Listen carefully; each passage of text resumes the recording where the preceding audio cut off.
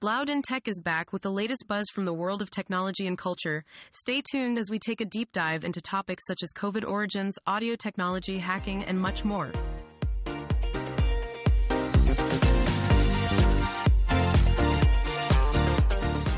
Before we dive back into more tech goodness, let's give a shout out to our fantastic sponsors and my personal favorite software in the entire universe, Mason. Picture this. A world where a solo founder can take on an e-commerce giant. Sounds like a superhero movie, right? Well, meet Mason. This AI shopping co-pilot is here to save the day. Mason swoops in to guide shoppers as they shop, making sure they find exactly what they're looking for. Did I mention it's like having a secret weapon against the Amazon tax? Oh yeah! Mason will help you break free and skyrocket your sales. Head over to Get Mason to join the revolution. That's getmason.io. Hold on tight, folks, because this story is going to blow your mind. The Sunday Times Insight team just released a report that says Chinese scientists in Wuhan were trying to create a new mutant virus using deadly coronaviruses just when COVID-19 pandemic started. That's not it. The researchers were working with the Chinese army and funded by them to conduct dangerous experiments, even pursuing bioweapons. American investigators have said that this leak from the Wuhan Institute of Virology started the whole pandemic. The report includes intercepted conversations, scientific research, and internal memos. Who knew viruses could be this dramatic? It's chaos in the world of mobile Reddit browsing. Some users are seeing weird "this looks better" in the app banners and getting kicked out of their logged-in accounts. Is this the end of mobile Reddit as we know it, or just another glitch in the matrix? Only time will tell. Picture this. It's 2011 and Steve Jobs and Philip Schiller are sitting around sipping on their lattes and discussing whether or not Facebook should be able to embed apps in the iPad. They eventually say, okay, fine, but they must be native apps and not web apps. Oh, and they can't use Facebook's credit system. The big brains also talked about the difference between apps and web links, like news sites in the Facebook app. In the end, they decided it all boiled down to whether the content was created by Facebook or by users. And that's the story of how Apple and Facebook became frenemies, for a little while at least. Intel has done it again. They've developed a new way to power computer chips called backside power delivery. Imagine moving the power interconnects from above the silicon to below it. Crazy, right? But it works wonders. This technology results in less voltage droop and reduces interconnect congestion. And the cherry on top, it's got some of the smallest interconnects that spread out a bit, reducing parasitic capacitance that hinders performance. After testing processor cores, Intel has achieved more than a 6% frequency boost and more compact designs with 30% less power loss. This is a game changer, folks, and the exciting news is that Intel is presenting all the deets of the tests in Tokyo next week at the IEEE Symposium on VLSI Technology and Circuits. The Dutch government is proposing an addition to its Security Services Act that would allow them to gain automatic approval to intercept communications of hacking victims who are not targets. This could potentially have implications for Article 8 ECHR. So, essentially, if a group is targeted for hacking, the Dutch services gain automatic approval to also intercept the communications of victims of that group without any further approval process. The regulator is notified, but the non-targets still remain with no standards. Sneaky, huh? Linux 6.5 will come packed with MIDI 2.0 driver to support higher resolution, better articulation, and reduced jitter. That's adding, man.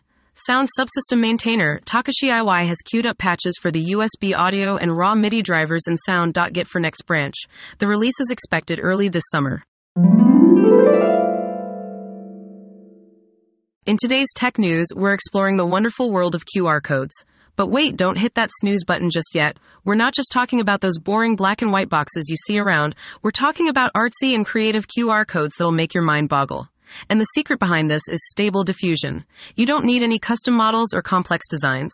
Just generate a QR code and then use stable diffusion to dress it up with IMG to IMG.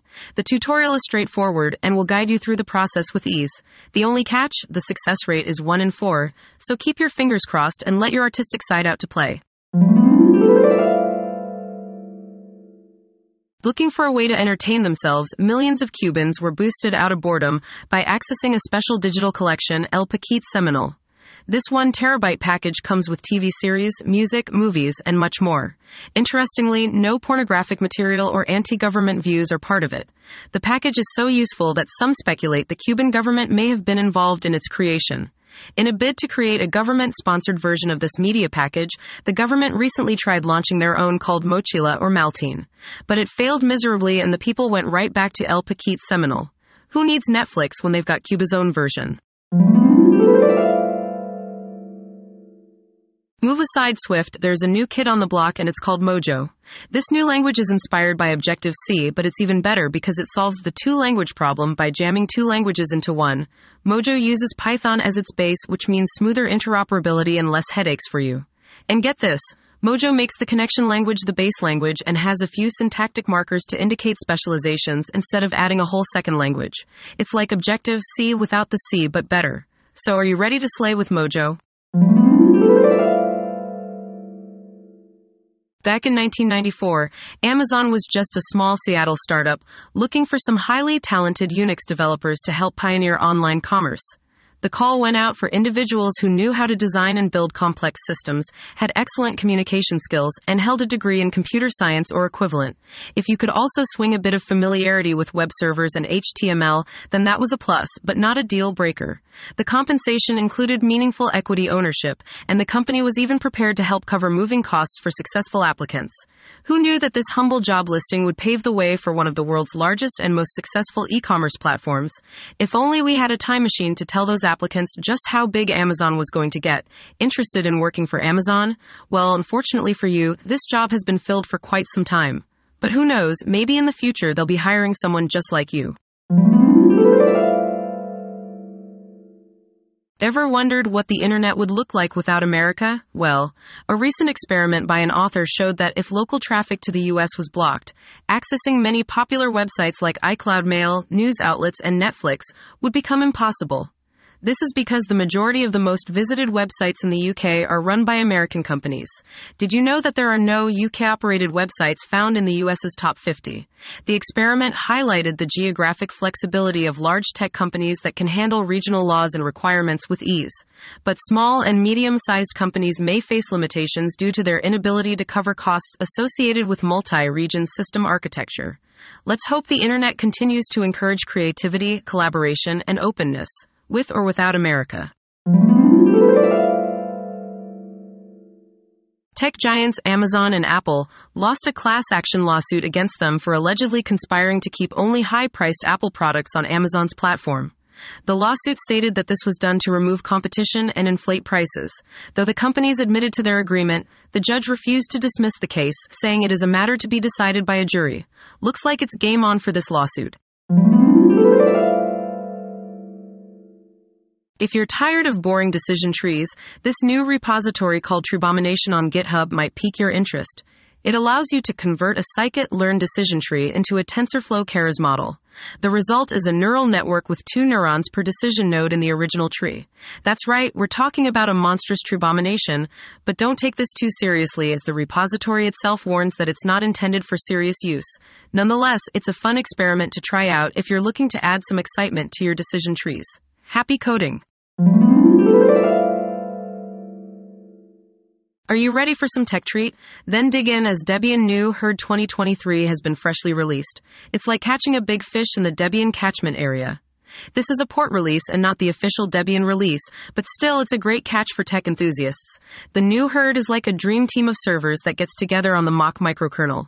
It handles all the complex aspects of an operating system, kernel and file systems, network protocols, and many more cool features.